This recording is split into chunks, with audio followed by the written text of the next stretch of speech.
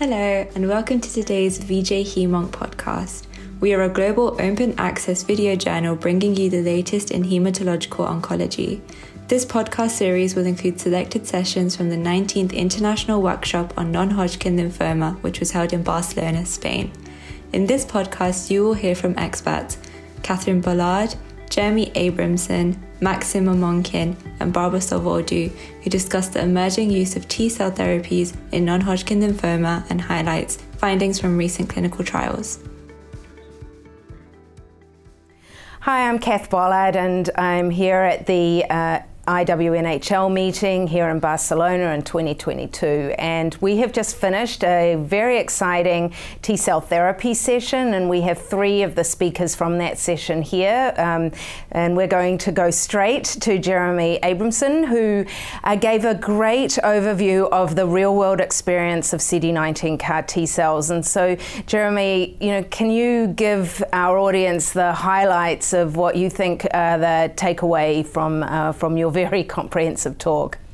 Sure, I'd love to. Thanks, Kath. The longer we've had these products available in the clinic, the more experience we're getting at treating patients, both who would have been eligible for the pivotal trials that garnered the approvals and those who would not be. And it's remarkable when you look across these real-world studies that half or more of patients being treated with a CD19-directed CAR T-cell for large B-cell lymphoma wouldn't have even been eligible for the ZUMA-1 or Juliet trials.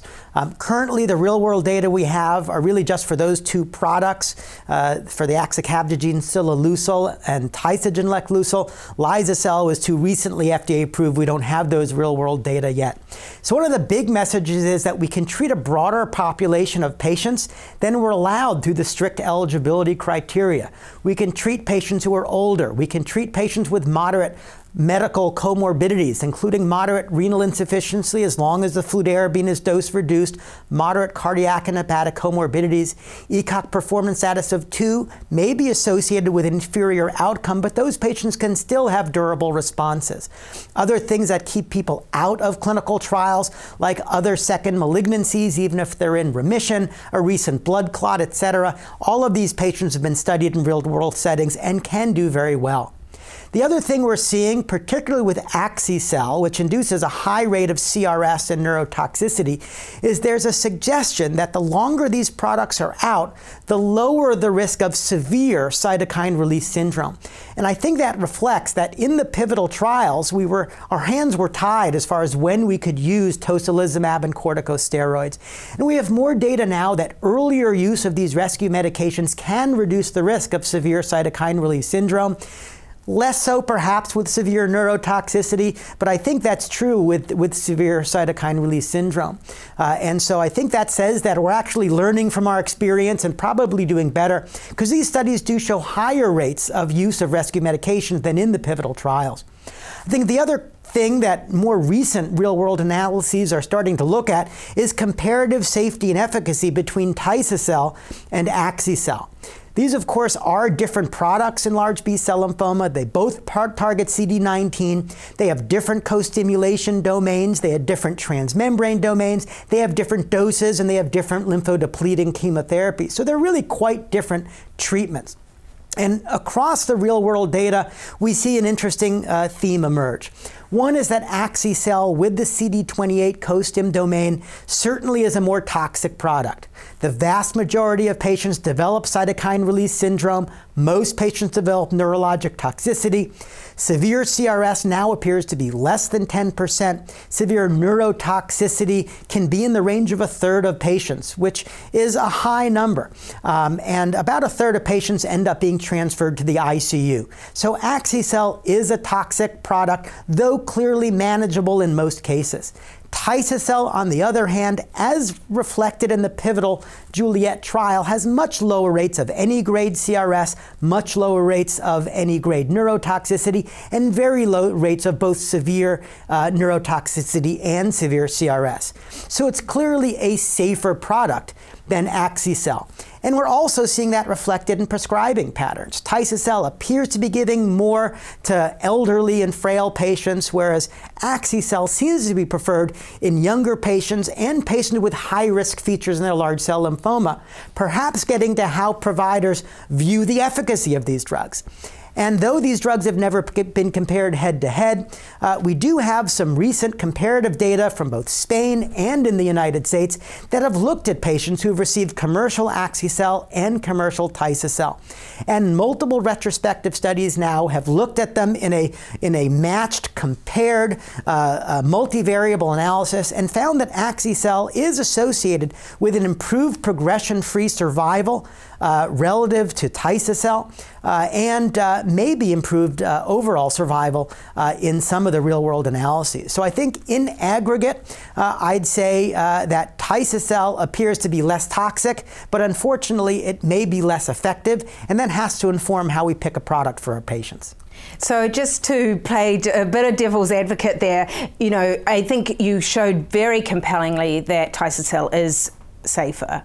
But you also convinced me that we're prescribing based on that information. And so is it that those patients that you're prescribing Tisocel to are your worst prognosis players anyway?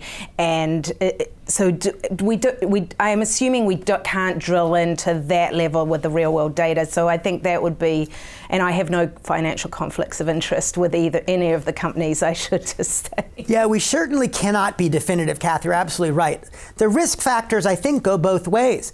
Axi-cel seems to be preferred in patients with high LDH as well as primary refractory disease. Those are adverse outcomes, not favorable outcomes. And so one expect that might make Axi-cel patients look like they do a bit worse.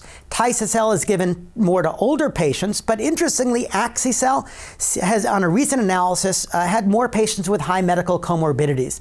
Ultimately, on the real-world studies, they've done multivariable analyses where they adjust for the low-hanging fruit, age, refractoriness, comorbidities, but they can't adjust for everything since patients are famously multivariable on multiple levels. And so nothing short of a head-to-head prospective trial would answer these questions. I doubt we're going to see that between these products. I doubt we're going to see that as well. And next year when you come back, you might have some Liso-cel data. Who knows? I'm hoping so. Thank you.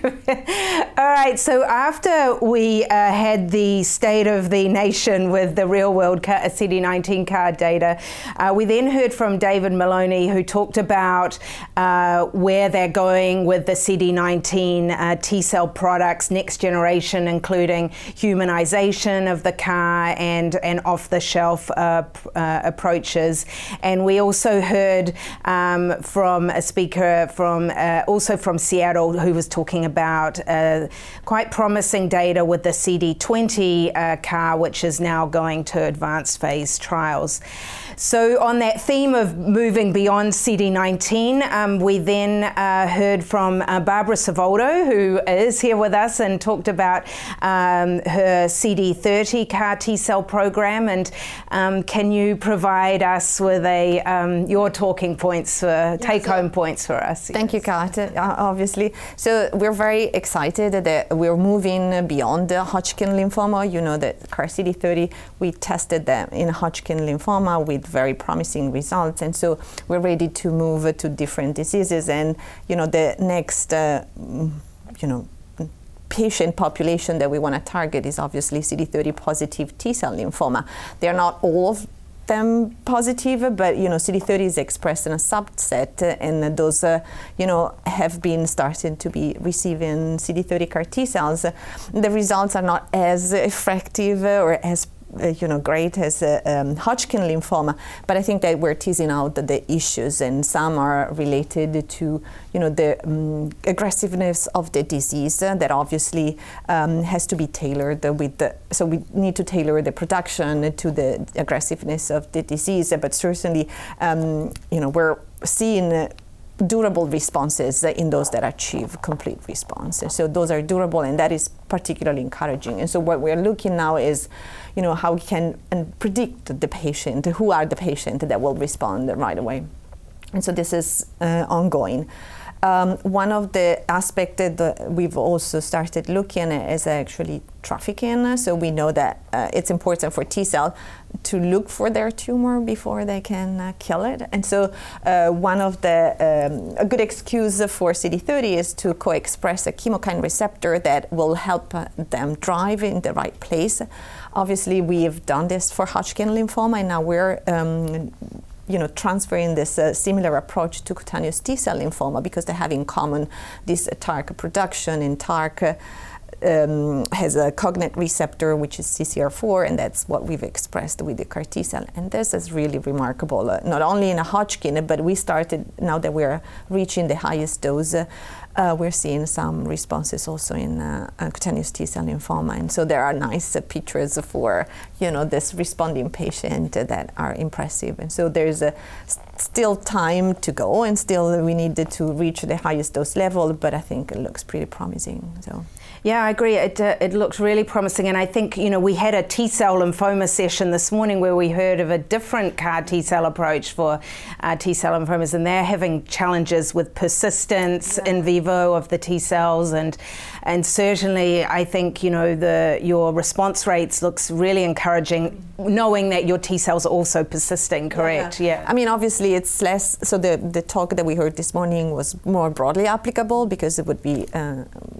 For every single T-cell lymphoma. CD30 is just a subset, but I think that providing a therapy that is safe and effective, even if it's a small cohort, in a small cohort, is still something that we should pursue for patients. I agree. And on that note, we'll then end with Dr. Max Momkin, and he talked about his CD5 T-cell program, also for T-cell malignancies. So Max, over to you.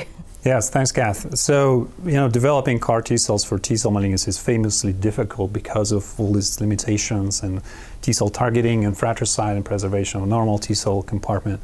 And so, particularly when you're targeting antigens like CD5, which are broadly expressed on T-cells and malignant T-cells across various subtypes of T-cell lymphoma and ALL, there's always this concern that the CAR T-cells would kill each other, and they will also induce T-cell aplasia.